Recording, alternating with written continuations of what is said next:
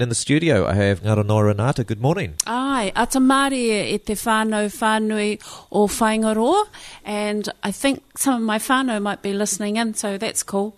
Ai, atamari e koutou. Kia ora. So we are talking Matariki today. We normally call the segment Kairongoa, but... This is Kairongoa. This is medicine for us. Okay. The whole practice around today is the 21st of Pipiri. It's a significant day in so many ways. It's considered it is the shortest day of the year. Yep. It's the winter solstice. But in Te Ao Māori, it is significant because of the rising of a cluster of stars known as Matariki. For the ancient ones, in terms of Greek history, it's Pleiades. Yeah. And I was about to say, how do we determine exactly what day is Matariki? Oh, so we don't leave that information up to astronomers, Yep. But there's plenty of that type of information within the Western scientific world that know that information, and outside of that in terms of indigenous people as well. So the rising of Matariki is slightly different each year according to the way that the cycles move of the constellations. And there's a whole lot of movement that is constant and continues that we probably don't pay attention to in our daily lives. We're much more used to the weather of, like, is it going to be sunny today? What's the temperature going to be like? But that's just the tip of the iceberg. Yeah. Before we get into that, we just want to mention the track that I was just playing. Ariana Tikau playing Matariki. Now, the instruments, the sounds on that at the start, what were we listening to? I think there was a taonga puoro. There's been a massive revival in traditional Māori, not only wind instruments, but other types of instruments that form a collection of taonga puoro that are now really people are wanting to hear the sounds, and then there's a significant number of people who are also making these instruments from natural materials, the known natural materials that they were originally made with from, and to be able to play them. And that to me is based on the sound of these instruments. Also brings us to another way of sound, healing sound, I'd say. Okay. All right, so back to Matariki. I guess we could just start off with what, pre-European times, what would be happening now? Oh, so the pātaka, which is the traditional, what do you call it, where you put all your food in? Pantry. The pantry was the traditional pantry where it would be full right now. Yeah. So there was no harvesting as such of food from the earth or different kinds of food. That's already done. Yeah. And that's in storage, ready for the winter months ahead.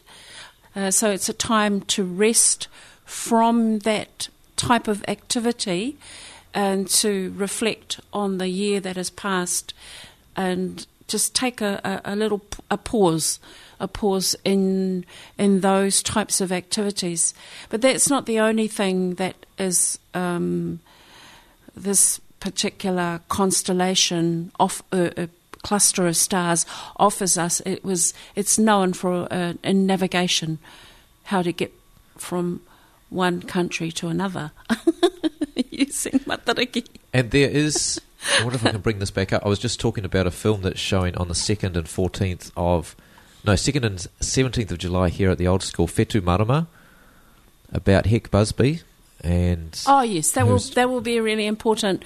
He is very highly regarded from the far north, from Ngāpuhi, in terms of that mātauranga, that knowledge around how the particular constellation and others, but that particular constellation was used in ancient times and in times now for navigation, but more aligned to the waka that went out into the ocean. I don't know that the Navy would use it because they don't understand it. They don't actually know, and yet it's been proven so many times. No, I think they're afraid of it. I think they actually like their machinery and like for sure. To be told. But yes. We're talking about using the naked eye to sight these constellations, this cluster of stars, and go, yes, we're on course. That's exactly where we should go. I've travelled across the Pacific on boats, and like those ships, small ships, but you spend most of your time not being able to see land. Yes. Like it's a very challenging environment to sail around. Right. So. Right, yeah, I'm not a sailor, so I can't speak to... No, I wasn't a sailor either. I spent a lot of time throwing up. It was just I had to get from A to B, so I did. Yeah. So, but yeah, most of the time it's really you notice like if I wouldn't have had a clue how to get anywhere, I would have been lost immediately.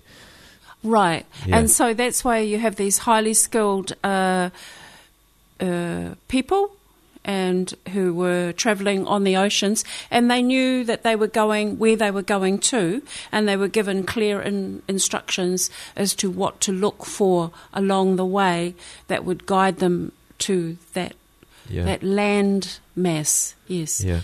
I imagine that there was a time when the Navy did use that kind of navigation. I'm not going... Like, we're going back a long time. but the bells and whistles and people love those now. So Matariki, I was people were texting me songs to play because it's winter solstice, and initially there was no preparation on my behalf. I just started looking for things once I got in the studio, and there was a list of songs I found, and one of them said it was a Joni Mitchell song, and it was she writes about the winter blues, and then I thought, is Matariki about the winter blues, or is it about coming out of that? And there's a Beatles song called Here Comes the Sun. So this is not Māori music, but this was just the process I was going through myself this morning. And I'm thinking, this is not about dwelling in the winter blues. This would be a first for the Western world to actually have a national day, and in Aotearoa that is actually focuses on a Māori New Year. Māori cannot claim that exclusively. Pleiades, as it's known in the Western world, and there are many countries that see this cluster of stars that we call Matariki, but we pay attention to it because it's a part of a much bigger natural cycle that gives us a reset, a time to be more inward. Yeah. It's not an outward celebration as such that the West has adopted. In the Southern Hemisphere, what has happened is we really have adopted many ceremonies and practices from the Northern Hemisphere. Yeah. They're not actually related to anything from this land. As such, not at all. And I think the significant thing, when I was looking for music, it kept offering me like Christmas music, basically. Songs about the Yule log and stuff like that. Yes. And that was like, oh yeah, Aaron, that's what winter solstice is supposed to be about. Yes, well, the original practice around Christmas is actually Middle Eastern. I mean, the Christ, the whole... I won't go into a lot of detail about that, but he actually comes from the Middle East. Yeah. So it's not even, from Europe as such. And I think it's really important to acknowledge the origins of those original practices and where they come from and why are we practicing them here. If you have a practice such as Matariki, then you're really acknowledging that there is significant knowledge and mātauranga, or a revival of, or a renaissance of a body of knowledge that is held by the people here. For all the right reasons. So what is the body of knowledge? And actually, I have I think a better question. Because you were taught by your elders growing up like a lot of the knowledge that you have. I wasn't so much taught as some of the practices. Now, when I look back to my younger years, were very much based on the supply of food, and the growing of food and when to put it in the ground, because it was essential. It was essential. There was an essential cycle to doing that practice that meant that you would be fed at some point, and there would be an abundance of food. So food is an essential part of our life. So was Matariki practiced in your life in some way while you're growing up? Not at all? No, we were very much colonised. There wasn't even a hint of have a look at the cluster of stars in the month of June. That wasn't at all done. There's a renaissance. There's been a revival, a significant one, and we're at a really interesting point in our history that we have a national day. And I think people around the Western world will be going, you have a national day to acknowledge the Māori New Year, which is based on a cluster of stars. Why are the stars so important? The stars, might be saying. Yeah, and we personify those stars. Subaru is in Japan. Yep. That's based on the Seven Sisters. Many of the temples in Greece, the old temples, face Pleiades, Matariki. Stonehenge, also in England, faces Matariki. So there were ceremonially practices that obviously acknowledge the rising of Matariki and the significance. I keep using both words because most people may know of this cluster as Pleiades rather than Matariki. Yeah. I think surely people are making the connection these days. I don't know. Hope so. I have, but I keep interviewing people who talk about it. So yes, it's become familiar to me. I'm trying to visualize. Like we say, the cluster is rising. Has it been out of sight? Like we just can't see it. I suppose if we could see it during the daytime, it's there. But I think, like where is it when we can't see it? Okay, so it predominantly comes into our skies, our night skies, in the northeastern horizon, and it can stay for up to a period of time, and then it disappears. Now, for some here in the north, the far north, and places like Taranaki, they actually acknowledge another star called Puanga, known as Regal, as the most important, significant point of reference for this time where we go into wānanga. We are more quieter and sit and talk and tell stories and eat food together. Yeah. Well, let's talk about storytelling, because I think, are you going to be doing some of that at the community celebration? Yeah, I was asked to be part of a local community event on Sunday, this coming Sunday, in our main street here, where for the first time, for the inaugural celebration of Matariki, and shoulder tapped to offer a storytelling part to the program around the Matariki and her children. So what have you planned? What have I planned? Have you planned? You're not finished planning. Always planning. Hopefully I will be able to share part of the story of Matariki. For some, she's known as a mother, and with her 6 children, and all of those children have names, and the names have particular personalities or their archetypes based on their activity or their personality. So those children have certain personalities.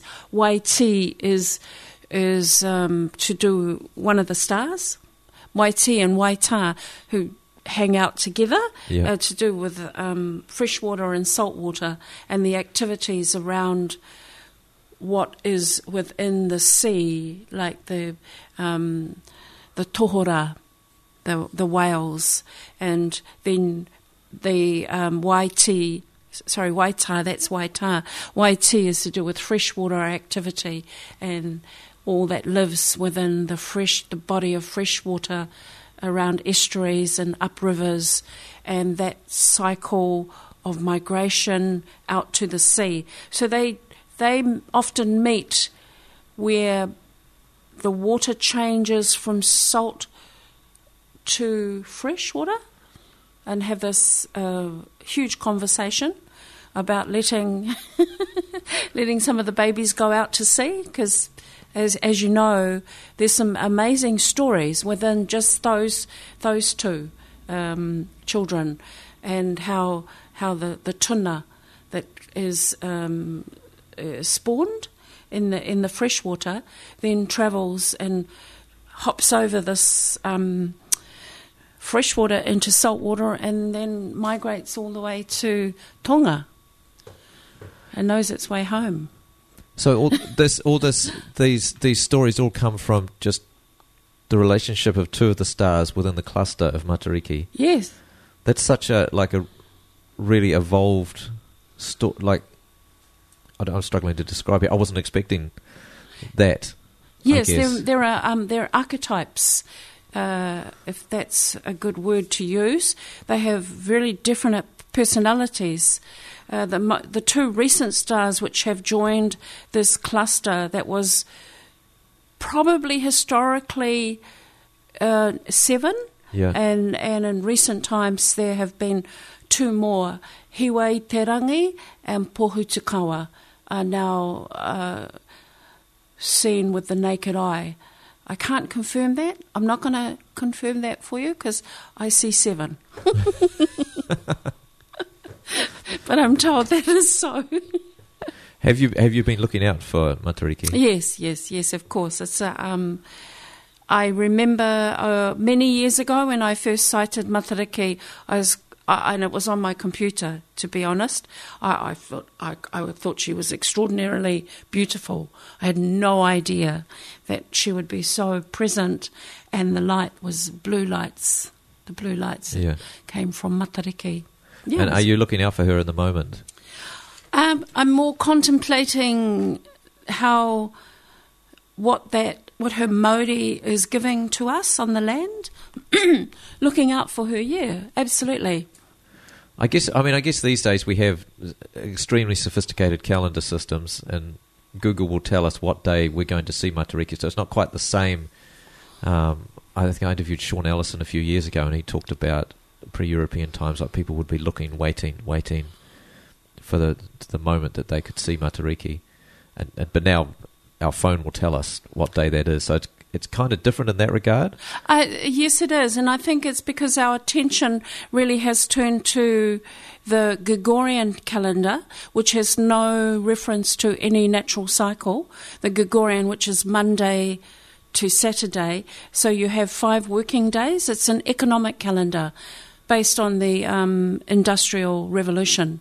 Really, it was designed so that you have 5 working days and 2 days off.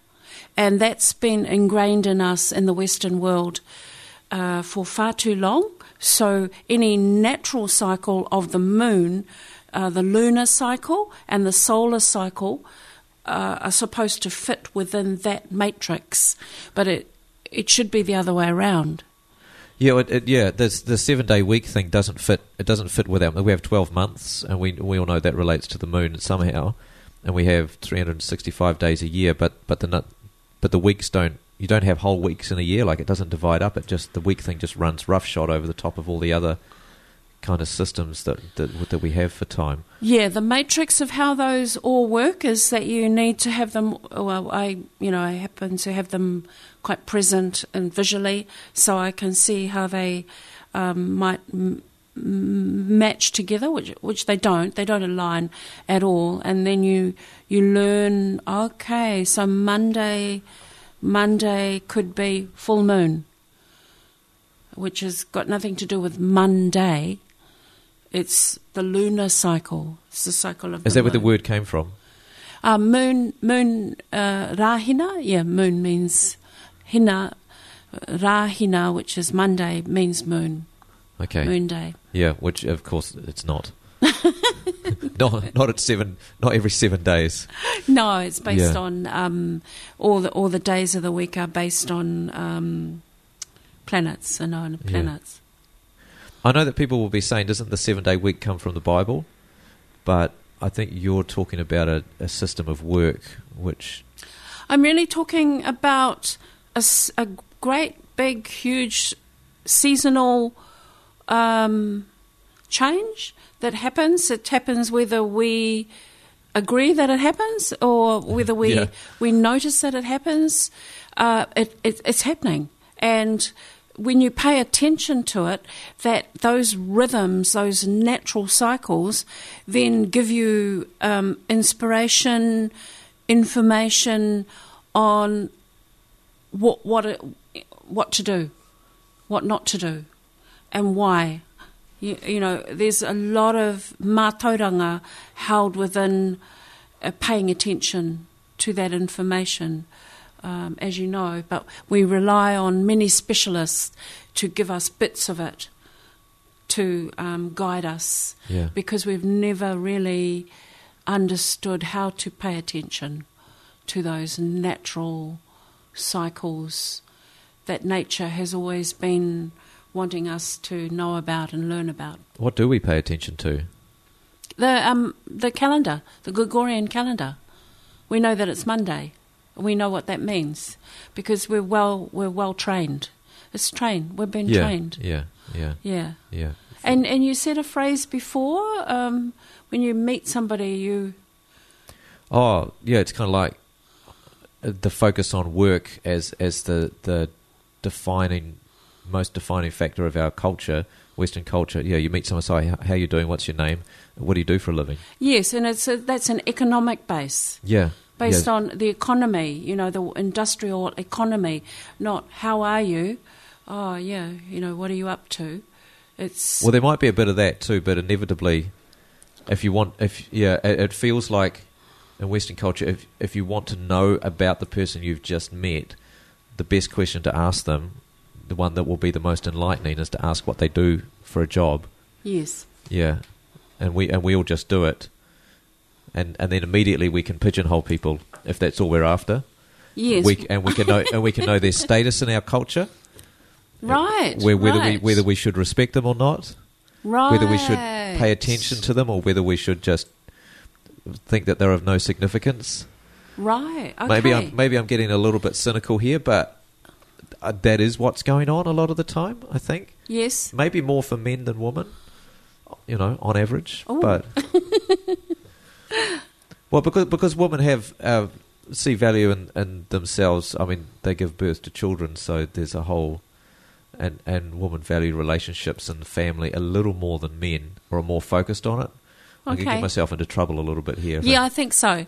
But I know as a guy that's it just feels like that's the most significant question you can ask of a person. And I actually don't like it. I don't like that that's so significant. So I try not to ask it, but then I'm kind of just lost with who am I dealing with? Like, how do you get into finding out about them? Right, okay. Yeah. Okay, yes. We've strayed a long way from Matariki, but... We have. It's come from, you're saying that the calendar that we use in modern times is focused on work, and that's, you know, our work week, our work day, and what we do for a living. It's all tied in together. Like that's the economic, utilitarian it's nature of an Western economic culture. Yeah. base, and it's convenient to have that rhythm in the Western world. But it doesn't relate to, there are many practices that people import into that so they can fit them in to that lifestyle. yet it might actually be much more natural to have your work life fit into these other practices that you have as well. But I guess, I mean, a lot of it you've talked about, like, you know, traditionally we would have just had the harvest now, and the food is in the pantry, and now it's time for a time of reflection. We don't harvest is non-stop, or it's not a thing in Western culture. Like right, I hear the food is always there. It's always in the shop. Whenever we go, we don't have to wrap our lives around making sure that the food is ready to get us through winter. Yes, yeah. And those are what we call the westernized cycles that we've become accustomed to. So we also import food that is out of season. Yeah. And actually doesn't suit the rhythm of our particular makeup physiologically here in Aotearoa, because if it's imported and then it's not part of that season that we're living in, we adapt. We adapt very much. And I think it's also, some of it's not just cultural, it's just the result of technology. Like, we can get food out of season, and so people want to sell it and people want to buy it, so it's inevitable that it will happen because it's possible. And it's inevitable that we won't follow the seasons too much by looking out the window, because our phone will tell us what we want to know about that. So I'm curious about, like, attempts like the renaissance of Māori culture and the desire to incorporate traditional life back into modern life. Are there some areas that are easier to do than others because of just the technological world we live in? So what we do is we are we talking about? I don't know. I couldn't help thinking about seasonal food is actually sweeter than non-seasonal food. Yeah. So there's not only Māori, but there's a whole community of people who pay attention to organic, sustainable practices around food, and it's a known fact that food is not only nourishing, but it's a lot sweeter and has a lot more nourishment in it because it has all the other ingredients that are provided by nature for it to be growing within its season. So when we start to, we call it tutu with with Papa Tuanuku, we get this whole rhythm of power over. We're able to do things outside of a natural cycle, which can be, there's people make their living doing that. Their whole rhythm, their work lives are based around how can I make these flowers grow in the winter when really they're a summer flower, and we have that going on. That's that we call that, we normalise those practices, and which is probably something I continually question and go, why would you make a seed grow outside of its season? What's the purpose of that? Yeah, and we do know that these attempts to make nature do what we want, nature bend to our will, never really end very well for us. There are all the various ecological missteps that are going on around the world at the moment that are very apparent to us, and we talk about a lot. That's what comes from trying to force nature to bend to our will. It does for a while, but it never seems to work out in the long term. Yeah, there is a bigger story around paying attention to I call her our mother, Papa Tuanuku. Yeah. And that's why we're in crisis. We're in absolute crisis as a world. Yes. Because of that non-paying attention. It's not paying attention to the human family. We haven't paying attention to how to care for her.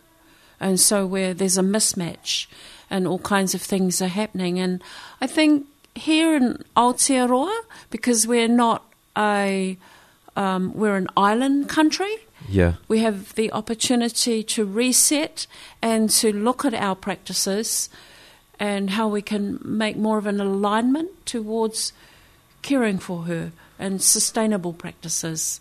We have a major opportunity to do so. And I think with Māori culture, we're blessed to have not a store of knowledge, but like a way of thinking that reflects the natural rhythms of the earth, rather than what we do now, which is the unnatural rhythms of our weekly calendar, and all of that stuff that's removed us and disconnected us from the natural cycles, and which is leading to ecological problems. I don't know. Well, I mean, European culture must have, at one time, would have been grounded in the natural world, of course, but I don't know a lot about that. I don't know if we have. We certainly don't have that way of thinking. Like I interviewed Jay Ruka a while ago, a few times, and he was talking about, trying to explain what he was saying, which is that if we're looking to resolve the ecological crisis, we need different ways of thinking that aren't necessarily available in the Western world, and concepts that aren't available in English, like they just don't exist, whereas they do exist still in indigenous cultures. And so Māori has, for people who are learning Māori, they will have access to new ideas and new concepts, or old ideas in some ways, the ideas of old concepts of living in tune with the environment. I'm trying to paraphrase what he's told me, so okay. I might not have that exactly right, but am I making sense a little bit there? Yeah, well, I guess there are values or tikanga within Māori culture that have been sitting with our people for a very long time and keep practicing them, but now they're becoming more like, why do you do that? Why? Or recently, an example is, a friend of mine said there's been a revival in Mahia of all the heirloom seeds. People have brought them forward from their homes. They've been looking after them because they have always had these amazing corn seeds or riwai Māori that they didn't know who to give to because who would value them.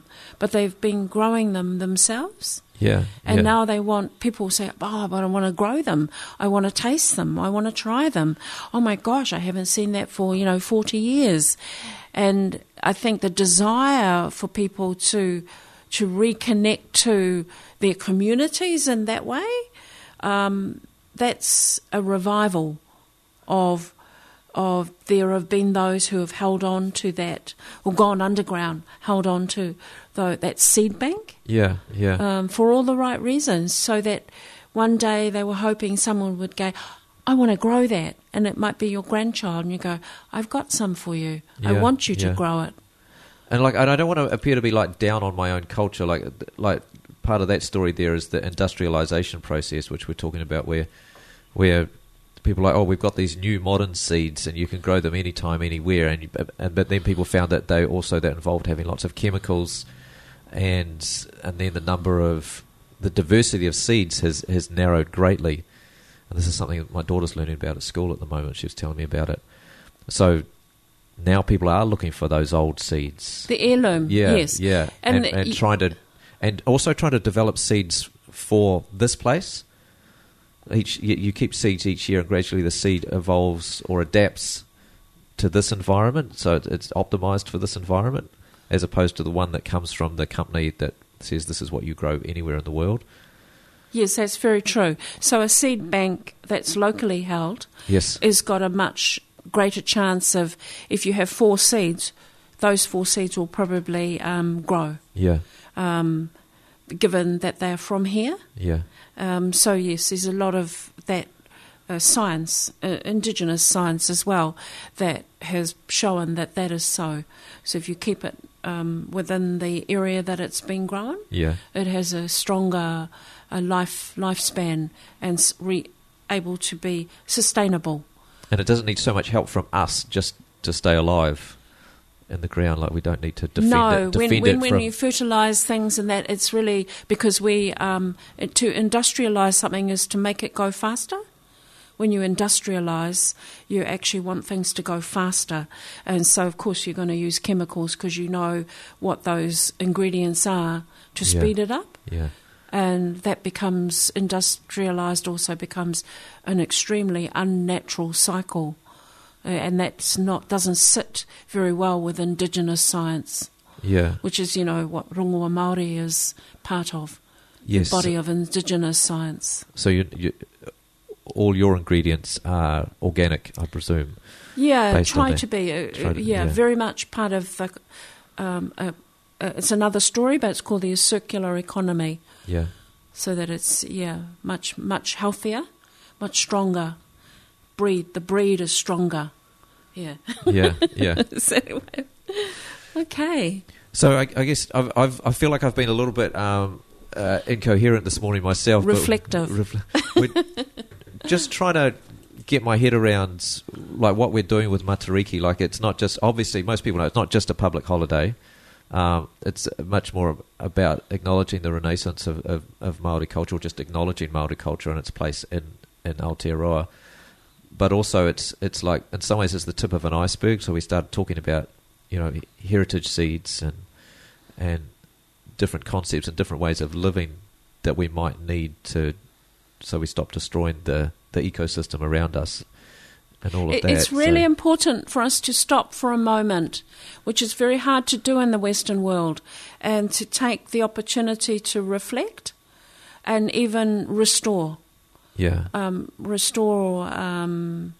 Using that time to look back, reflect back, so that when we go forward, we have some tools and clarity around what are we going to do? What will we do from here, from this point forward, that will be nourishing and be of a good practice to go forward. Yeah.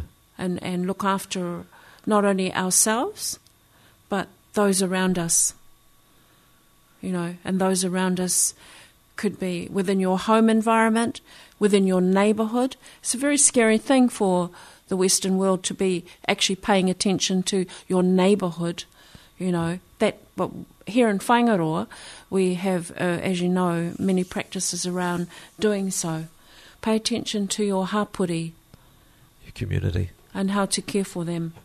Mm. Yeah, folks, we have been talking to Ngaronoa Renata, and Matariki is upon us, and you'll be part of the community celebration on Sunday, starting at 4, I think it is? Yes, 4 to 7. Yeah, what time are you doing your storytelling? I have to look at the program.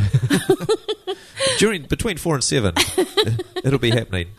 And they're planning to close the street. If the weather turns awful, I understand that everyone will be coming up here to the town hall. Yes. So book it in your calendar. Don't worry, it will be happening, one way or the other, and you'll be storytelling about. I'll be talking about Matariki and her children. Yeah. And their personalities. Yeah, and we looked at just 2 of them today, yes, didn't 2 we? of them. Yes. Yeah, but there's 5 others. There's 7. 7 others now. Yeah. That's another discussion as well. Yeah. All right, thank you for coming in. Ai, kia ora.